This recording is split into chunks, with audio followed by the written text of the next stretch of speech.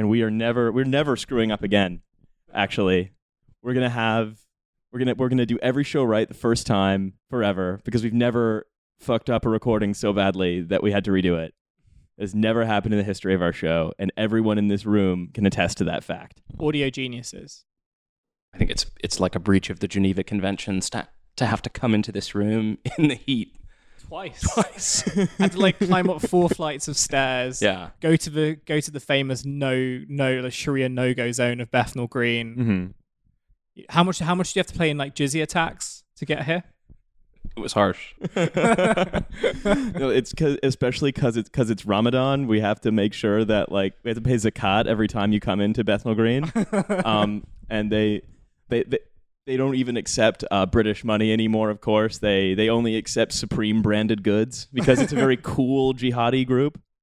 They don't even accept Palace. Palace is for Palace is for pussies. No, they don't accept Palace. They accept Dome on the Rock. Oh my god. Cut to the music. Yeah. Cut to the music now. We're done. Okay.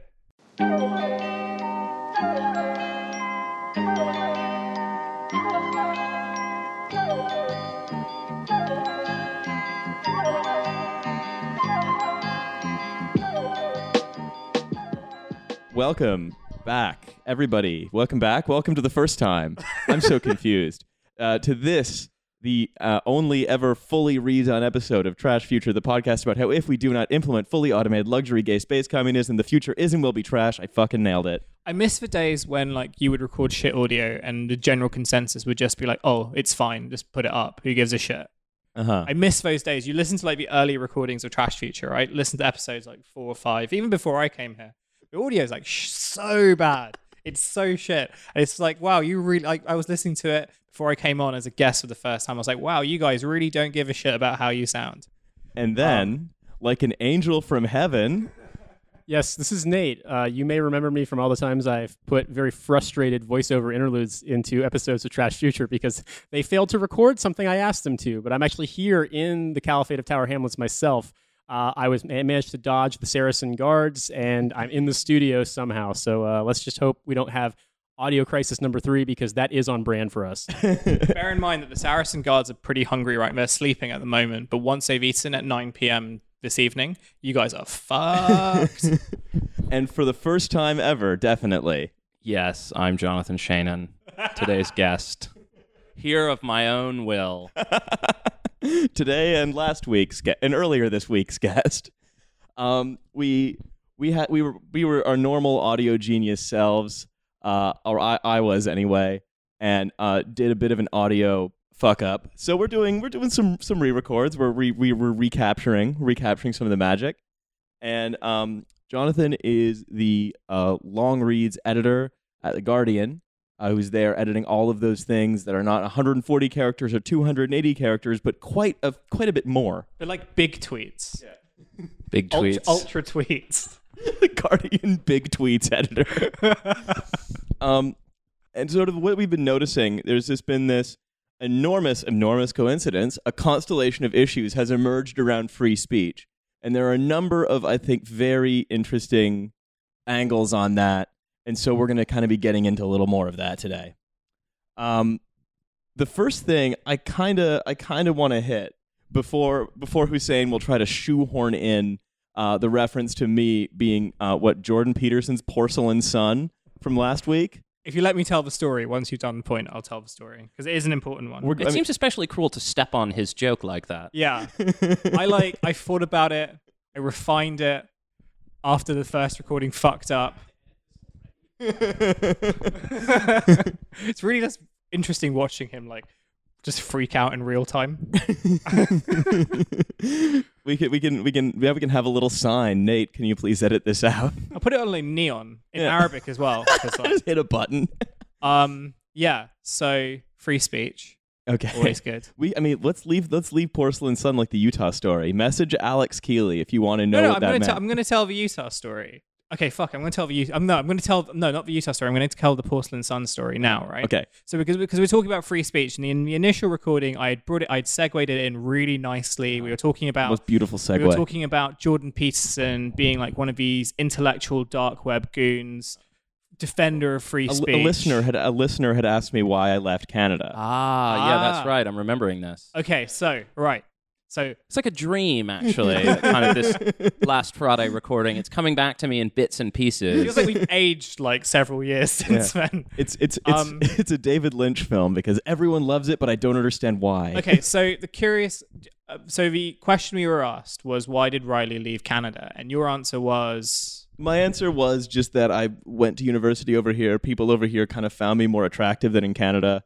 And I got really, really used to saying flat and quid, and I didn't want the 2 weeks of just getting fucking sack-tapped in Canada for talking weird.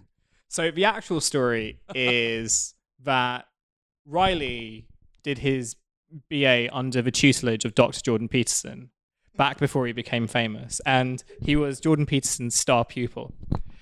Jordan Peterson used to look at him with like really with admiration, slightly like weird curvature eyes, something that like if you were a parent you would probably report them to like the headmaster or like the vice chancellor. But you know, he used to refer to Riley as like his beautiful porcelain son, a beautiful porcelain son that he never had. Yeah.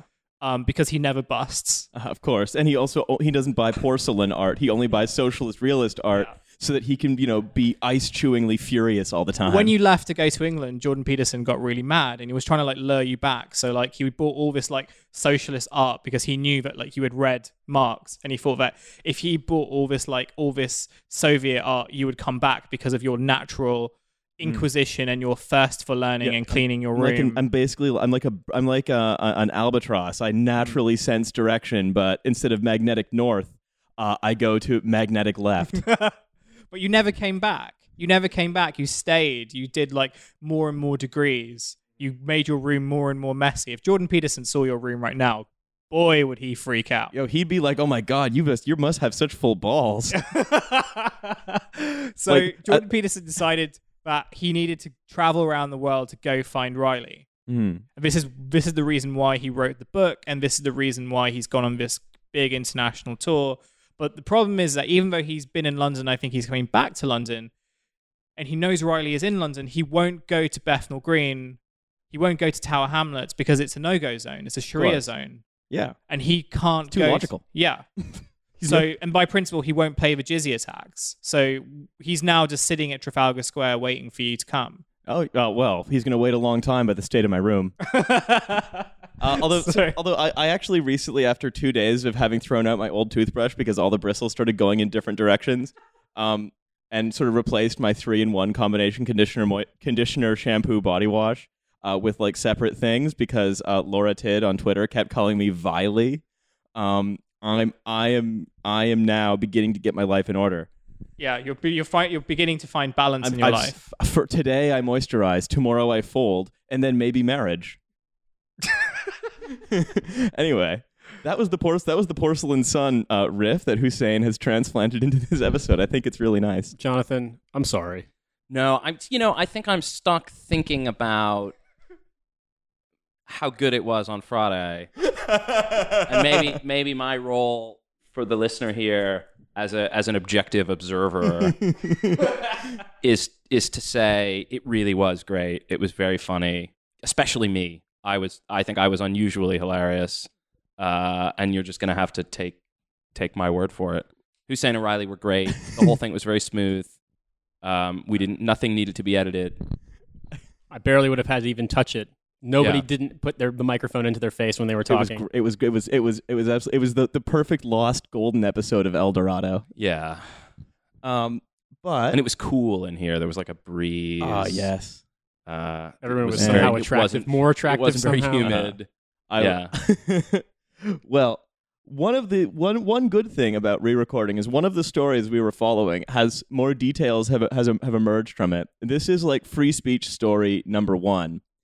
Who all here is familiar with the academic output of a certain Mr. Niall Ferguson? Oh, I think we all have found ourselves being educated on the declining story of the West as narrated by Niall Ferguson. It's like I most of the academic work I read is columns in the Sunday Times. So Ferguson is a big part of my syllabus. Oh yeah, he is a And Rod Little. Ferguson and Rod Little, his Sunday Times, stablemate. And Melanie Phillips, is she in the Sunday Times too? I thought Melanie Phillips, she wrote Londonistan, right? Yeah, her Accurately early edition describing Tower can't be Hamlet. confined only to the Sunday newspaper. She has to go through the week. Yeah, I think she's like a weekly columnist because you need like she's kind of like the Gatwick runway, and Rod Little is like the Heathrow, the new Heathrow runway. The third runway we're building in order to deport more brown people. So Niall Ferguson is a professor at Stanford of history. More or less everything he writes is actually white people have never really done anything wrong. He also has a book about basically actually the West is superior. And if you're in New York, you might find people with bank and or hedge fund branded vests reading it on the train going to and from various neighborhoods that didn't used to be full of people in vests. So he's definitely a staple because companies buy his books and pay him to talk at their companies to educate them on the decline of the West. Well, a certain position held by a certain Mr. Ferguson. I think he had a professorship at Stanford in the States, and as part of that, he also ran a group called Cardinal Conversations, which is at the center of probably one of the most hilarious free speech incidents that's ever occurred in an American university. I'm not going to go fully on British university because some weird shit has happened here. Basically, he runs a sort of a conservative student speech group, more or less, that's famously basically just a nexus of oppression, called Cardinal Conversations. And what Cardinal Conversations basically does is they invite some like reactionary psychopath to come like expound their theories of race science. In this case, it was literal. They invited Charles Murray to come expound more or less a theory of IQ and race science at Stanford. And he found himself slightly protested. Now, in one of probably the greatest, one of just an ongoing sequence of right-wing so-called intellectuals just relentlessly owning themselves through either like misuse of predictive algorithms or technology, a series of emails was forwarded to the wrong person. So this is a man who wrote his last book was all about like technology and how technology was going to change the way that like society and democracy was going to work. So he wrote this book about apps, and he wrote about how like technology was going to change democracy and stuff like that. And he went around like the speaker circuit, all these banks, all these like hedge funds he talks to, talking about how like he was the one who understood technology, and yet he's somehow unable to send. It's called like the tower and the square, the circle and the tower. Yeah, something lame, something lame like that. Something weirdly sexual. So, basically, here's a transcript of emails because basically, like, some people were protesting. Yeah, wait. I want to pause Murray. 1 second. So, is this meant to be an explicitly conservative thing, or is it just like, oh, this is a forum for campus debate? I think do we know it's conservative in as much as it's like, well, we're going to talk to great white men of history without sort of so much saying that. It's like it is. Well, we'll go into the emails, and this will say. Okay. But his emails. So Ferguson in this leaked email writes, the original Cardinal Conversation Steering Committee should be allies against a particular undergraduate student who is protesting them. Whatever your past differences, bury them. Unite against the SJWs. A friend of mine is a fellow at Vox Clara who is especially good and will intimidate them. Basically, Niall Ferguson is trying to muster a street gang of nerds. He did the Blade meme. It's a natural extension of the Blade meme, right? Well, you were protesting Charles Murray. I studied economics to a PhD level at a Christian university. Correct me if I'm wrong, but the acolyte that he had planned to sick on these individuals didn't even have it wasn't an econ PhD, it was an econ history PhD. But yes, that's still intimidating to the left somehow because that must involve the absolutely unbiased and completely not subjective science of economics. Well, they did economics 101, every leftist weakness. Exactly. If I'm not pointed out simple science, supply and demand, I'll never be able to stop making arguments on No, that. I've never thought it through, to be honest. I just keep letting my feelings rule me because I try to fight facts with them. If only they would care. So here's the great thing. Here's the great thing. One of Ferguson's proteges, which is actually the son of Obama security advisor Susan Rice, which is incredible, wrote to Ferguson, quote, "Slowly we will continue to crush the left's will to resist as they will crack under pressure."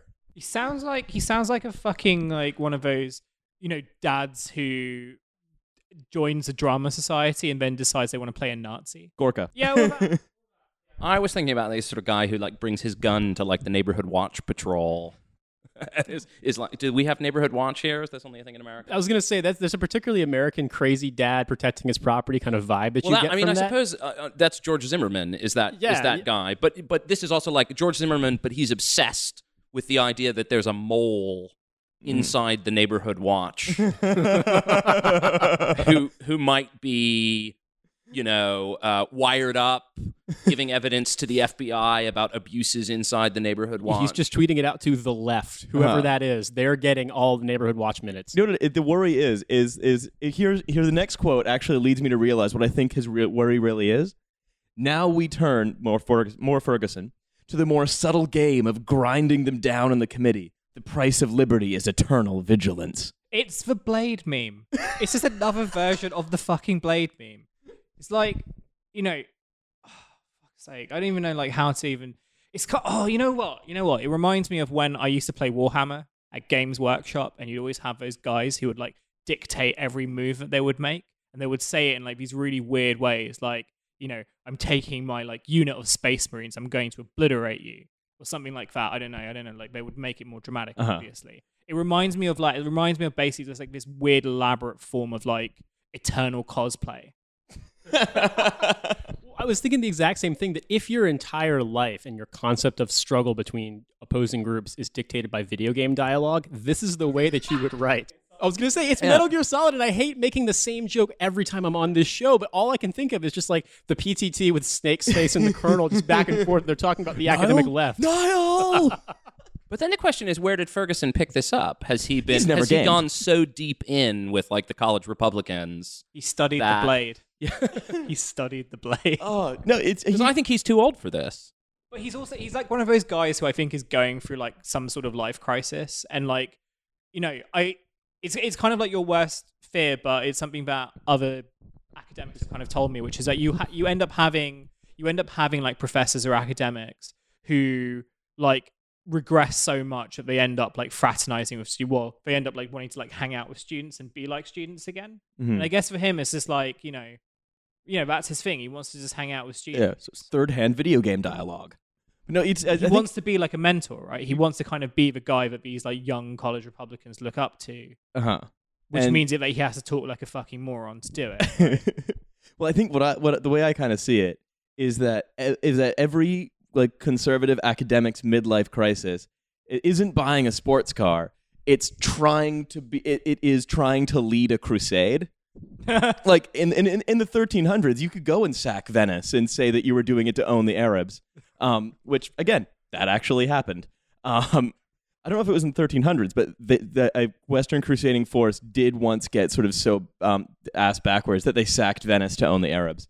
And so Niall Ferguson is the same crusader. He is still trying to defend Christendom. Except the thing is, he's doing it with all the gravitas of a middle-aged neighborhood watch psychopath who's like brought his everyday carry of like the Devil May Cry guns and a giant sword to the meeting. And what he's doing is then he's going around and sort of waving bacon in front of everyone's face because he's pretty sure that one of them is like a secret Muslim doing taqiyya. Like imagining him coming home to his wife and being like, "Honey, to protect the West, I have to leave you for Ayaan Hirsi Ali." And so he tried to basically do Oppo research on a 20-year-old student to protect the West. Something that I feel like hasn't come up in this whole story is what they actually turned up. Like what this left-wing activist who I think is called Michael Ocon, who Ferguson is urging them to do Oppo on. Like, what did they think they were going to turn up here? Like, holy shit, he failed gym. No, like, yeah. Or he smoked 1.5 spliffs. I mean, that's probably the only thing he's come up with. I don't understand, like, how at that age, like, what would classify as, like, opposition. like, was he colluding with the Hillary campaign while he was in high school? Which I'm thinking what, like, bad wrestling memes of a Stalinist sort. What's the, like, what are the vices of a like 20-year-old college leftist that you're gonna? I mean, I always think they want rude, potentially vulgar tweets that they can make a way bigger deal out of than a normal person would. But, like, ultimately, I agree with you that there's nothing you can... Horny on Maine? Exactly. Is that yeah. what we're going for? Or maybe one day he said depression was just a mindset thing, and they're like, oh, we can kill him legally now. I just look at it more that I think about what I was into as a college student when I was 20, and it's like, it's weird enough when you're in school and you're sort of like, do I really want to be an adult? I mean, I sort of have to. Imagine that plus... Apparently, Dr. X, your professor of history, is conspiring to, like, find you out somehow with a bunch of his acolytes because Dr. Colossus. because if you just imagine how you thought of professors as an undergrad. Yo, and now you've got one of them. The most esteemed one is like, I don't like that one. He tweeted something rude about me. Destroy him. End him. Come to my office hours on Skull Island. Oh, sweet. No, this is my favorite thing that's ever happened. I love when people are arch. But what now has happened? You mentioned that since our original rendition of this bit on Friday, which was so good, more news has come out. Yeah, in that what he basically had to, like, own up to this and write some So he had columns. But it was like one of the funniest things. It was like, and everyone like sort of dunked on him for this because Riley. I think Riley's bringing it up, but his basic thing was like, yeah, what I did was wrong, but now I'm going to focus on what I'm really good at, which is writing apologia for war criminals. The article is called "A Hard Lesson on Student Politics." After a Pyrrhic victory for free speech, I'm going back to what I do best: trying to take over the world. Huge win for the battle of ideas. Fuck, no, he's Stimpy. No, not Stimpy. What's the cartoon with the two mice? It's not Ren and Stimpy, it's the other one. It's Pinky and the Brain. He's the brain. He's the brain. He's the brain. Yes. He's Stimpy. No, he's the brain. He's the brain. I like that we did it again and you still fucked it up. Look, I only watch Evangelion. It's the only thing I watch. It's the only cartoon that I like. Everybody knows that Stimpy and the Brain are along the same characters. Look, we've all read Jordan Peterson's early work where he basically just complains about cartoons, and he says that there are two personality types. There's the Stimpy/Brain personality type and the Ren/Pinky personality type. Don't you guys ever read? Haven't you ever done logic? Like this is formal logic. This is what actually happens when you only watch when you only watch Rick and Morty. Yeah, exactly. Your brain becomes so good that you forget everything else. You get the best brain. So Niall Ferguson says that the only thing that came of the emails, they didn't even do any opposition research. The only thing that came of their emails was that their circulation led to my stepping down from my post. So the whole Black Ops, nothing. Yeah, it's what he did was he had a very careful, coordinated mission to machine gun himself in the leg. Insert that drill tweet here. So he says, from all this, I draw two conclusions. First, it might have been avoided if conservatives at universities did not feel so beleaguered. There is a debate about whether free speech has been so restricted on American campuses in recent years. I've no doubt it has.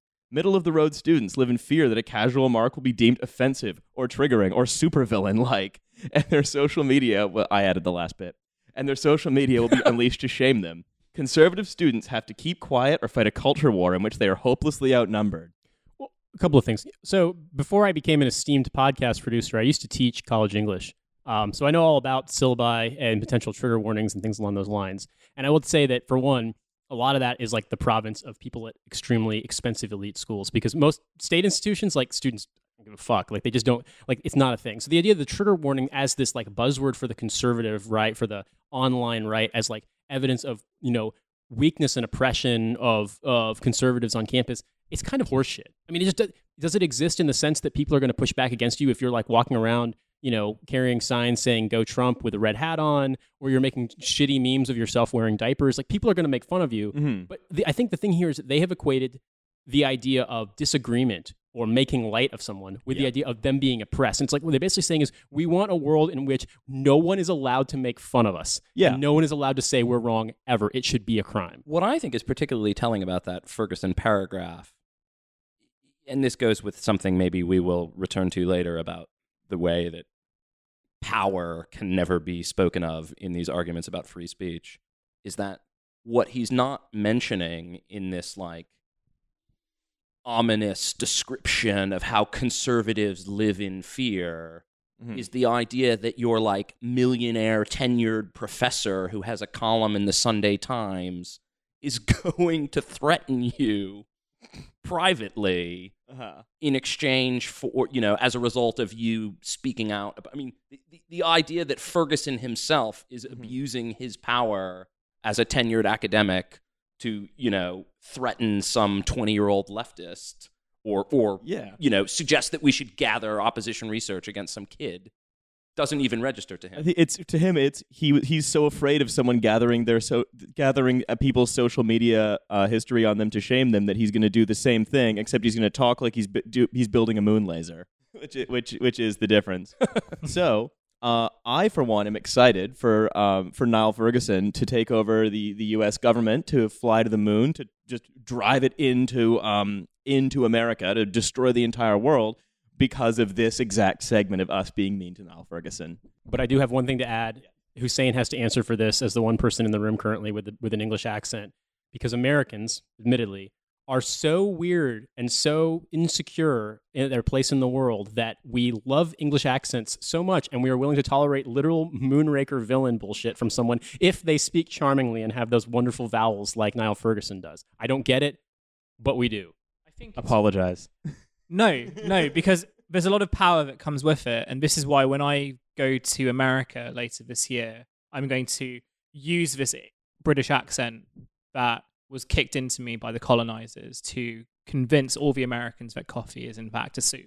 And that'll would be my persecuted reparations. like Majid Nawaz Yeah. when the, what is it, like the SPLC or like some, you know, anti-hate groups put you on watch lists. Well, I mean, like, I feel Majid's pain whenever people tweet things at me basically saying that I'm wrong or I should log off or my tweets are bad or that coffee isn't a soup. It's not a fucking soup. That to me is violence, and I completely understand where Majid's coming from, and that's why this is my exclusive on Trash Feature. I will be writing to the SPLC to tell them that I too will be suing them for people saying mean things to me online.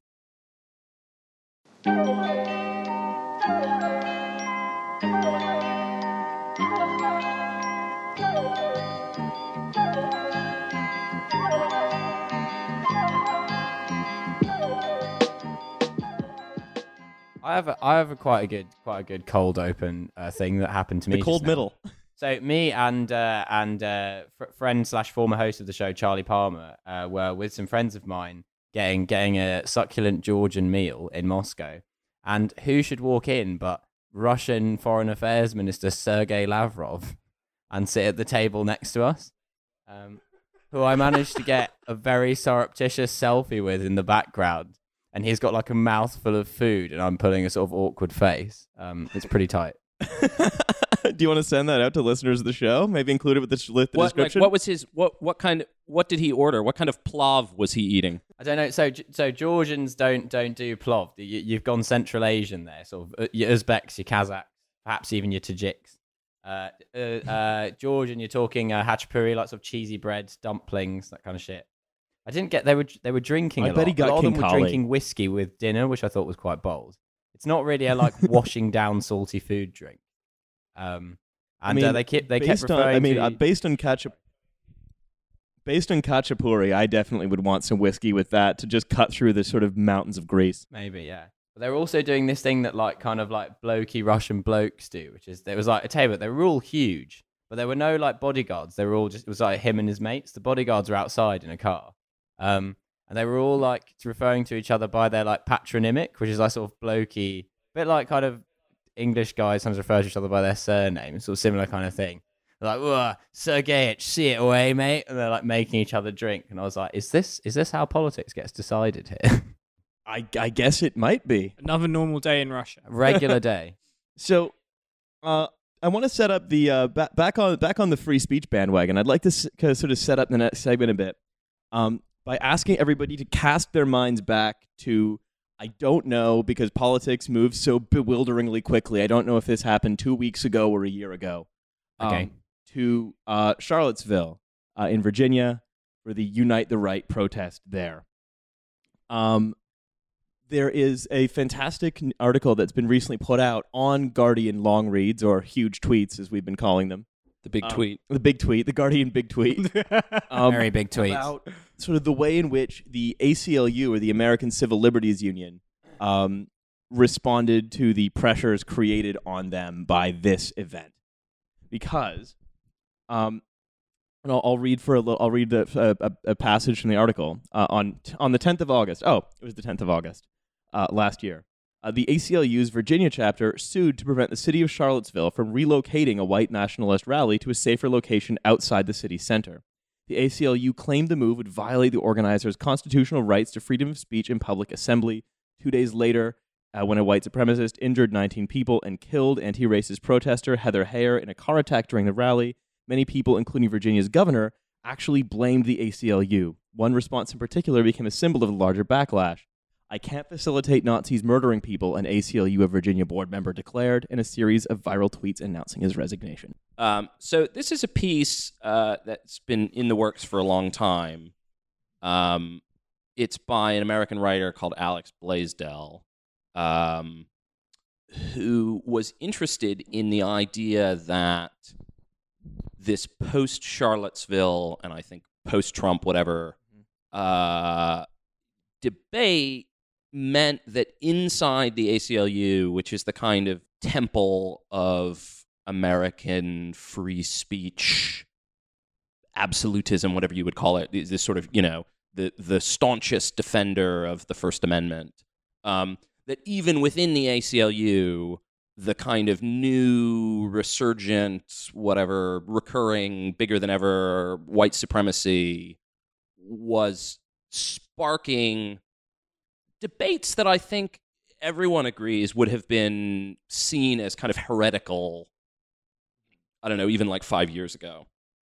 And the piece largely narrates this fight inside the ACLU in which a lot of ACLU lawyers, especially younger lawyers and non-white lawyers and staff, I'm assuming there are people who aren't all lawyers who work there, kind of basically started to question the priorities of the organization in terms of, look, why, historically, part of what the ACLU has done lots of different things and, does lots of wonderful meritorious things like suing the government to release data and get information on drone strikes or detentions or whatever.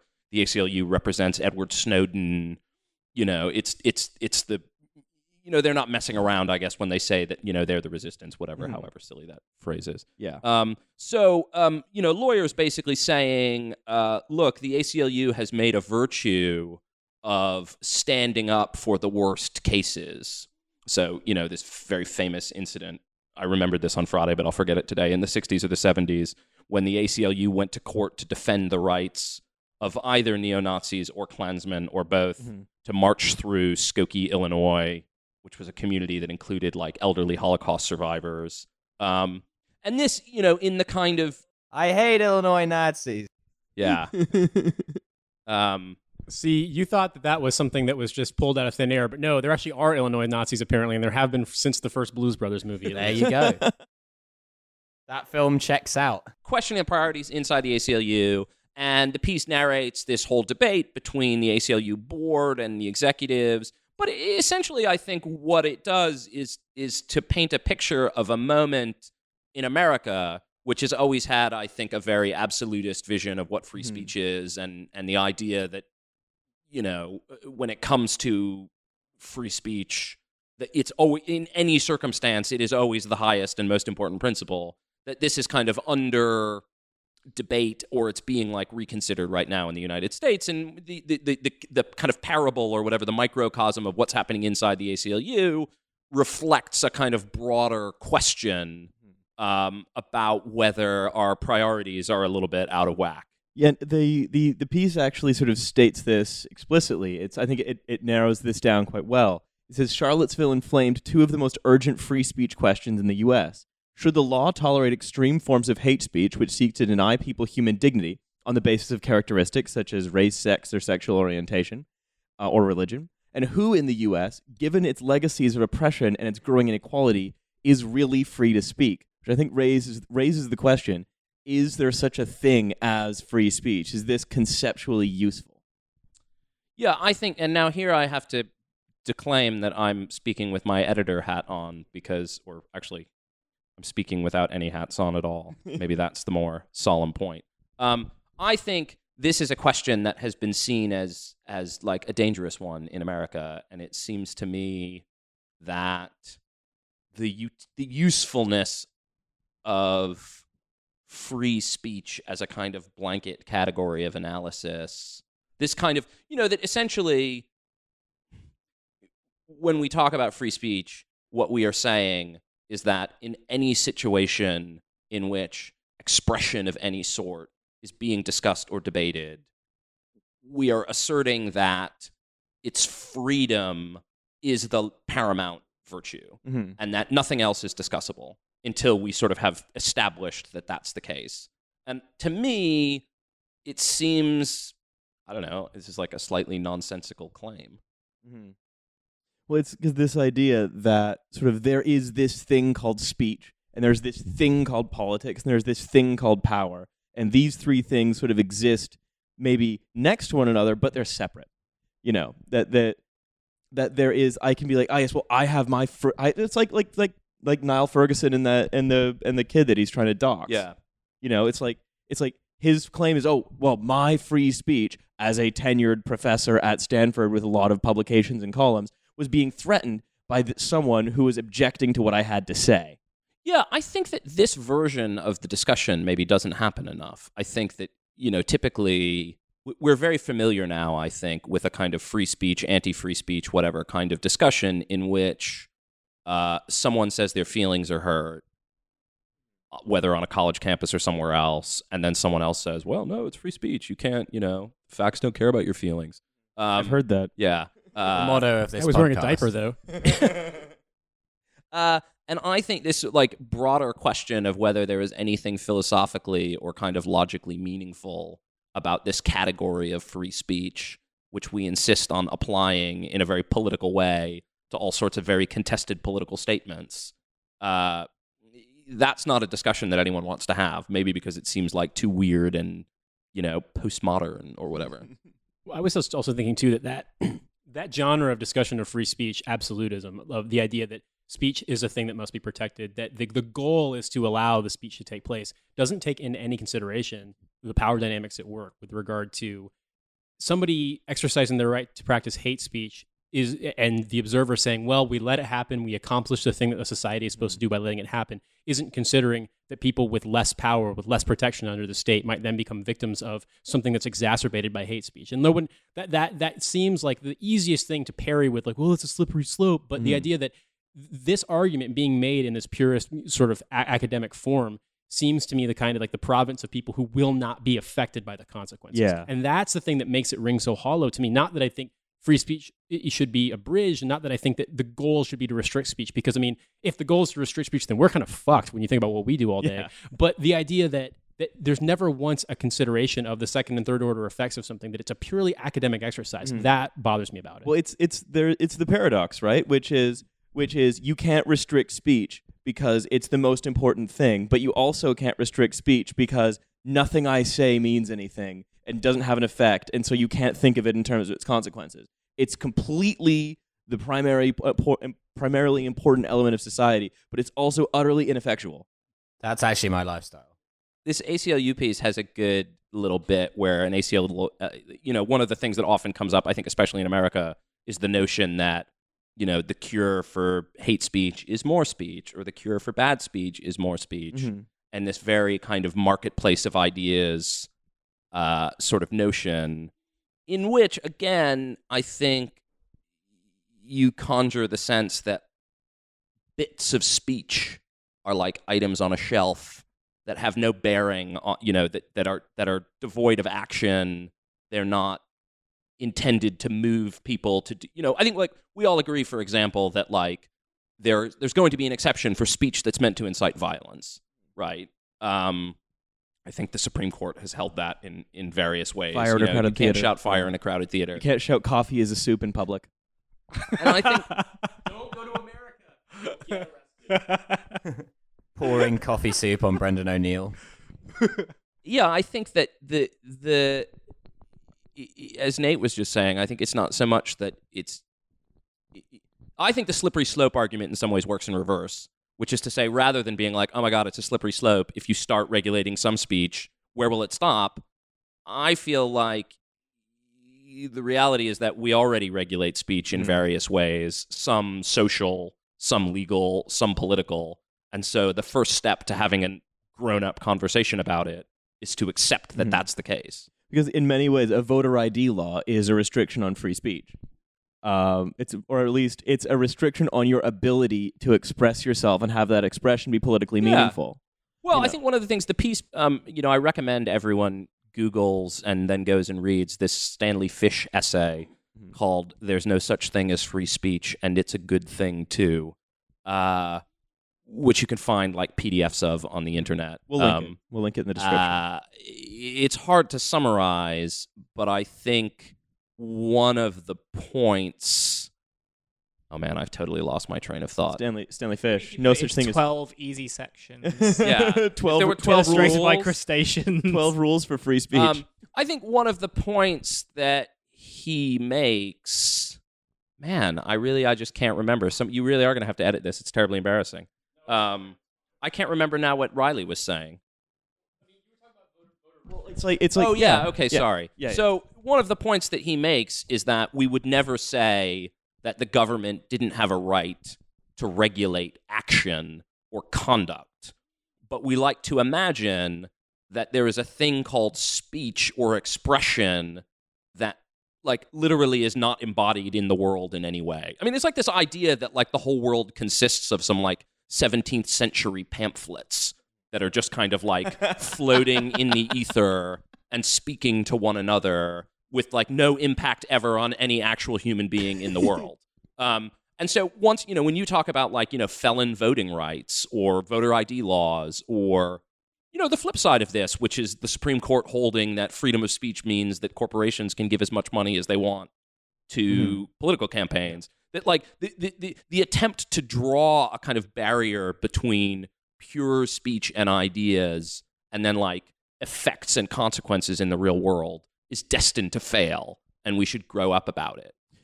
Yeah, and I think one thing is the article. Okay, there are a couple of things. Number one is that I think one thing that sort of tends to get pointed out is that sort of fascistic free speech tends to get protected more often than others, whether that's freedom to actually say something or freedom to demonstrate, is because fascists at base are fucking nerds who follow the rules. Well, also, they believe in using the rules against the people they're opposed to. The perfect example is in fact in this borough of London, in the Caliphate of Tower Hamlets, in 36 or 38, you had Oswald Mosley attempting to march down Cable Street with the British Union of Fascists. Cable Street being a primarily immigrant, primarily Jewish neighborhood, very sort of a old working class neighborhood that was sort of the Huguenot or whatever. I'd lived there doing weaving. And the issue is, whenever it came to an question of the application of law, the police sided with the fascists because the fascists had meticulously obtained the proper permits. And it was only a fucking rock and roll badass. Say what you like about Crystal Knox, they had a permit. Well, that's the thing they did.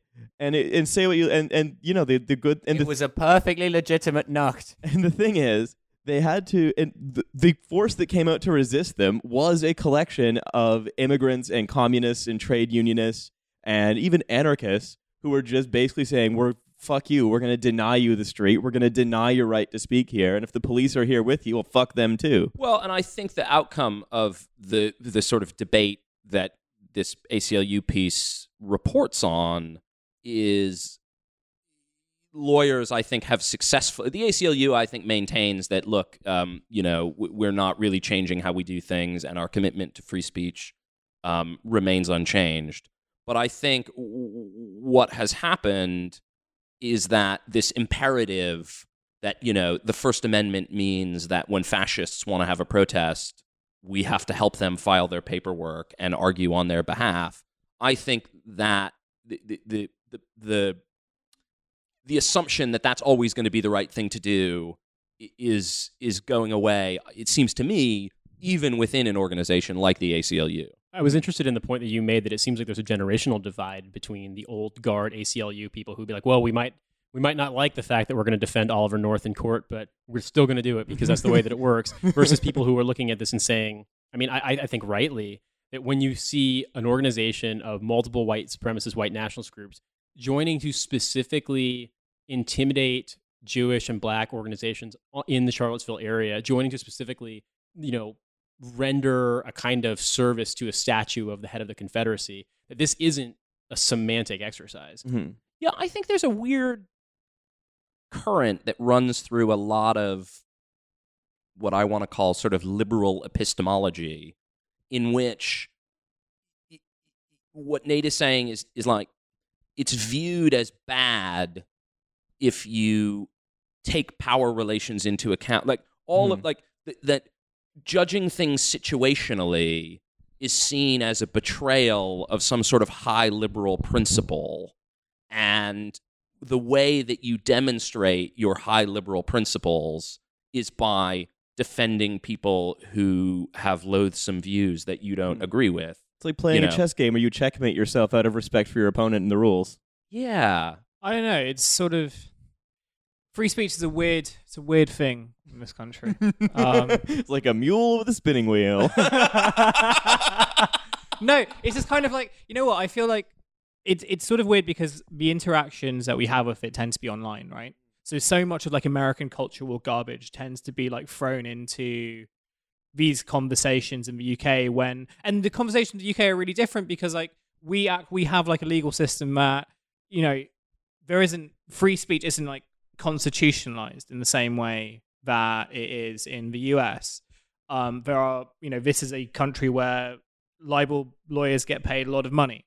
So we have like very stringent restrictions when it comes to free speech, and it's been very strict, especially like we spoke about the whole Tommy Robinson thing on the last one of the previous episodes.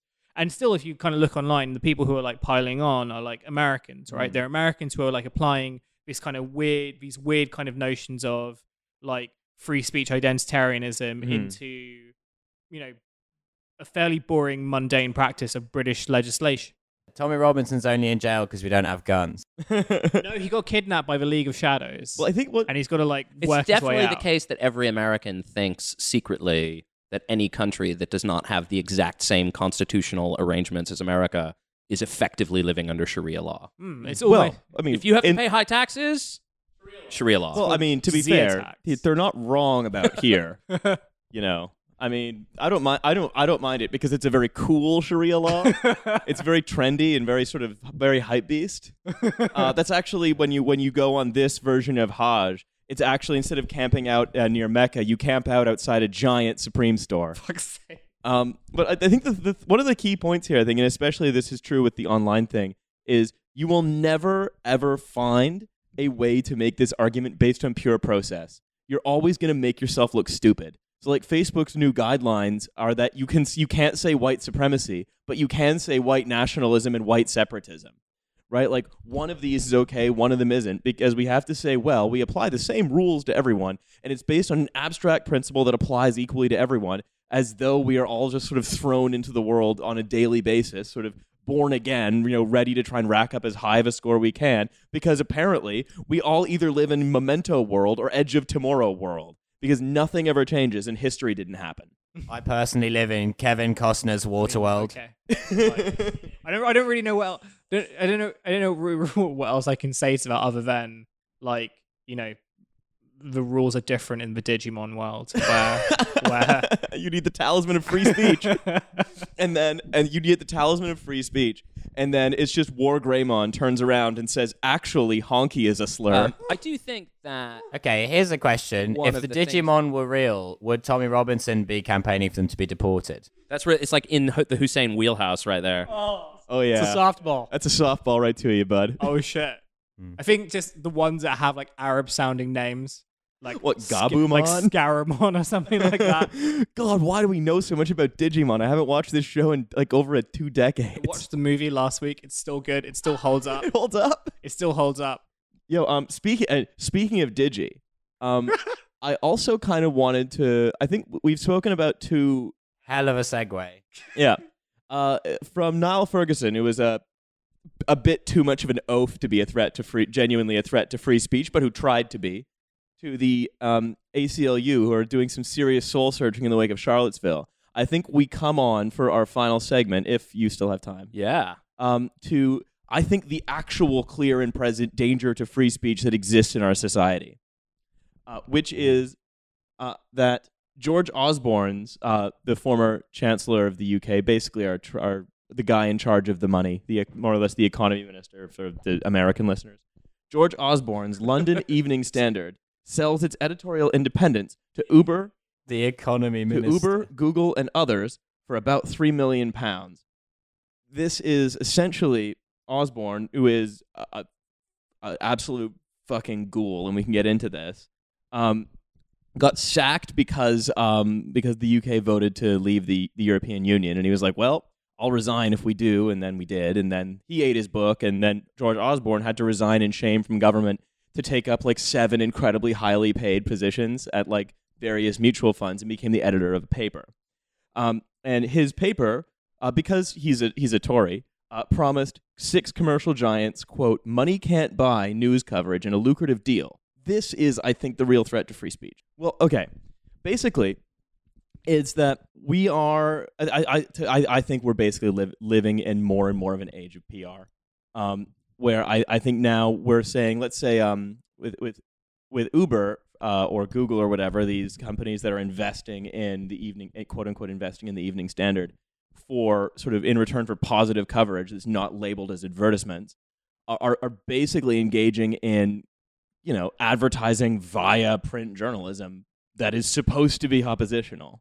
Like, we're not hung up on the idea that it's absolutely objective, but there is this notion that if they've already bought coverage, there's no way the coverage could be critical, even if you have something absurd like Uber's, like the revelations that Uber had. If I'm not mistaken, didn't they have like a room in one of their corporate offices that was used as like unofficially the sex room? Like they were literally encouraging. Uber was sex nerds?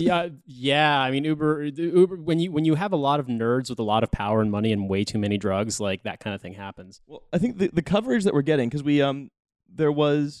Uber is one of the named parties in this investigation that was done by Open Democracy, and when sort of Uber was getting its license challenged, just simply for failing to comply with employment regulations, the Evening Standard's coverage said that Uber was ruled not fit and proper, but emphasized that 40,000 jobs were at risk and 3.5 million customers were affected. So the coverage was basically spun. Yeah, and people have alleged that one of Osborne's many lucrative jobs is he gets paid like £600,000 to be an advisor 1 day a week to BlackRock, which is an investment fund, which is a major shareholder in Uber. Setting an example of work ethic to everyone in the country. You might say that a newspaper edited by George Osborne is not likely to apply real intense scrutiny to Uber no matter what. Well, it's without going, I don't know. This story that we're talking about, seems to be like fairly contested in that the Evening Standard claims, and maybe this is more damning, that like this is just a sort of business as usual thing, and we are trying to like raise money to do these sort of like sponsored campaigns, and so what we'll do is like we're gonna have a campaign about how like it was a sort of like weird like charity whitewashing, like we're gonna have a campaign to like urge Londoners to use less plastic. And like Starbucks, if you give us £500,000, we'll say that this campaign is sponsored by you. A notable example of this can be found in the existing Evening Standard, in which the football coverage is sponsored by Betfair. And so I think they must have other versions of this. I mean, to me, the connection between this... Anyway, I mean, one thing that's... I had it printed out the other day. There was like an amazing quote from the like head of business at the Evening Standard, where he says, like, the reason why we would never do this, it's in Press Gazette, is like the reason, we would never do anything like this. The reason why we're read by 900,000 Londoners is because of our reputation for trust and integrity. I mean, it's because their reputation Rather for being than because given it's away free. for free at the Tube. And they hand it to you as you go onto the tube. That's like saying like a busker plays to like crowds of 5,000 people because he just stands in the tube at rush hour and everyone walks past. I think it's a bit like sort of, Theresa May being like, or Sadiq Khan, like the reason why 10 million people walk on London's sidewalks every day, pavements, is because, we have an unparalleled record of quality paving. Well, it's The reason why up to 5,000 tramps sleep under copies of the Evening Standard every day is because of housing policies I introduced. Well, it's. But I think that, like, to me, the connection between, Neil Ferguson and maybe the ACLU story and this thing is that, like, we're all stuck. There's a way in which this, like, we have this 18th century conception of freedom of speech in which it's about, like, Riley writes a pamphlet on like day one advocating for eating Irish babies, and then on day two, I do be like that though. On day two, Hussein writes his rival pamphlet On about how we'll busting. enslave the Irish babies under hipster Sharia law, and then on day Busting is a three, soup. I write my third pamphlet that's like a pox on both your houses. Whatever. Convenient. You're the one who doesn't advocate for eating babies. That's it. Exactly. Now, I love babies. That's what my pamphlet says. Now instead of writing pamphlets, Well, I just think it's or just making like, zines, we just do tweets. there's a sort of sense in which there's a kind of like, you want to, all of these visions imagine a kind of like analog system of, paper moving slowly and government making laws, and very much sort of here's one idea comes forth into the marketplace of ideas, and then another idea comes and enters, and they meet on equal terms. And I think what we now have is this like toxic cloud of nonstop bullshit fog in which it's not like, oh, here's my argument, like basically meets your argument. It's very much about like what crowds out other stuff, who has the like bigger megaphone.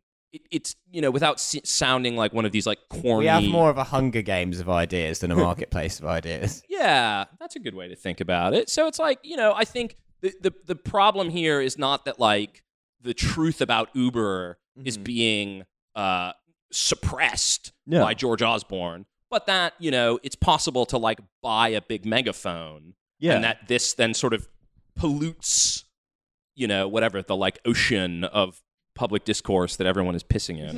This is why I'm going to get a big megaphone next week, and I'm going to stand outside of Westminster Station shouting "coffee is a soup" until I get tased.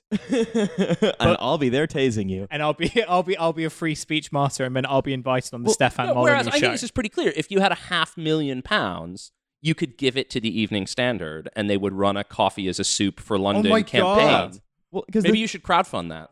the important thing about Holy this shit, yeah. is that like these deals weren't just like, hey, give us £500,000 and we'll kind of print whatever you want. It's like, no, you're gonna be. It's like Uber is our clean air partner because they're doing Priuses and we're like helping people carpool and whatever. And To be fair, they do have mad Prius. and though. and then we're sort of all asked to be like, well, no, don't worry, we're still going to be sort of an oppositional research trusted source for what you think, because, well, we're just not going to let that kind of color what we think. This idea that sort of all of these things, every speech act exists independently of sort of power and money and all this, and is just meaningless, is complete sort of obfuscatory mystification. Well, also, let's be perfectly honest here. Like, outside of power and money, great, that's a nice concept. But what's the big important detail here? Money, a shitload of it. People have a lot of it, and they're able to influence speech in a way that we can't say it's unprecedented, because clearly like there's been periods of time in recent history where they had more. But I feel like with regard to the norms, the sort of post-war liberal order, the idea of speech being purchased in, with the imprimatur of like a famous publication, to this degree, I think is making people uncomfortable. I mean, you can look at examples, and we can segue to Milo, because he'd probably comment on this better, about places like Russia, where there literally are no media organs that are outside of the influence of somebody with money. But here in Yeah, I mean, I pay people to say they're friends. But I mean, in the UK and in the United States, it basically, you when you see this happening, I think that there's a concern that it's not necessarily that it's going to be like we're going to ban speech that's critical of the government. It's more that speech is drowned out by other speech with people with a shitload of money who can pay people who have nothing better to do to drown it out. Well, that's my concern. I also think that what's happened is that there was an idea beloved of a lot of people in the 2000s that the internet was going to kind of level the playing field for everyone, and that you wouldn't, that the likes of, it was a very sort of like nonsense, like Jeffersonian, Ben Franklin at his printing press kind of nonsense, that like, everyone will be able to have their say now. And wow, they're all sharing nudes and racism. Who would have thought? Sometimes at the same time. The internet is truly the customer truly is the never 21st wrong. century's kite with a key tied to it. Yeah, I mean, he's got the point. Like the customer is never wrong when it comes to newspapers, especially like places like the Evening Standard, which basically is basically just like a bunch of paper advertising, right? With like maybe a bit of like court reporting wedged in between. Sure. That's when the customer does really become king, because they might be able to give their shit away for free, but they still need a certain amount of eyeballs, right, to make the product worthwhile. But it's that we're utterly passive, and it's sort of, and instead of us being able to be kind of active subjects, then it's like, no, you're not anymore. There are people who decide what goes on. Yeah. And then you can kind of, between this PR and that PR, you can pick kind of which PR you go for, more or less. Well, and it's interesting that the Evening Standard has managed to retain this influence in an internet age. It's adapted very well. If there was Wi-Fi on the tube, they would not have retained anything. Boom. Good point. And maybe that's why. Maybe that's the real Sadiq Khan conspiracy, that he won't put Wi-Fi on the tube.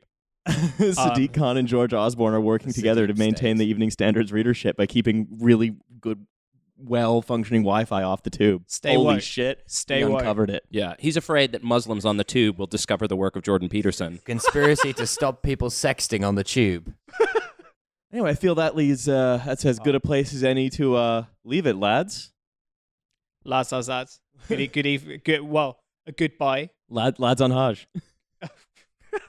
Well, hang on, Sorry, lads. lads I on didn't even Umrah. mention my favourite news story of the week. The guy in Virginia running for Congress who admitted that he's a paedophile. Oh, no. Lads on tour. That's what it is. It's Amma on Umrah. Jonathan, thank you very much for coming round for time Again. number 2. Yeah, it was great. Nothing. I just want it to be known that I was nothing I said reflected my own beliefs or What? You were doing free speech. yeah, Pointless, valueless, directionless free speech. yeah. Well, he did it to own the libs. Yeah, you might have heard him say that, but he did not say that. All right. I'm going to say, Jonathan, thank you very much for coming on. Commodify your dissent with a shirt from Lil Comrade. And thank you to Ginseng for our theme song. Here we go. You can find it on Spotify. Follow us on @TrashFuturePod, and we will talk to you soon.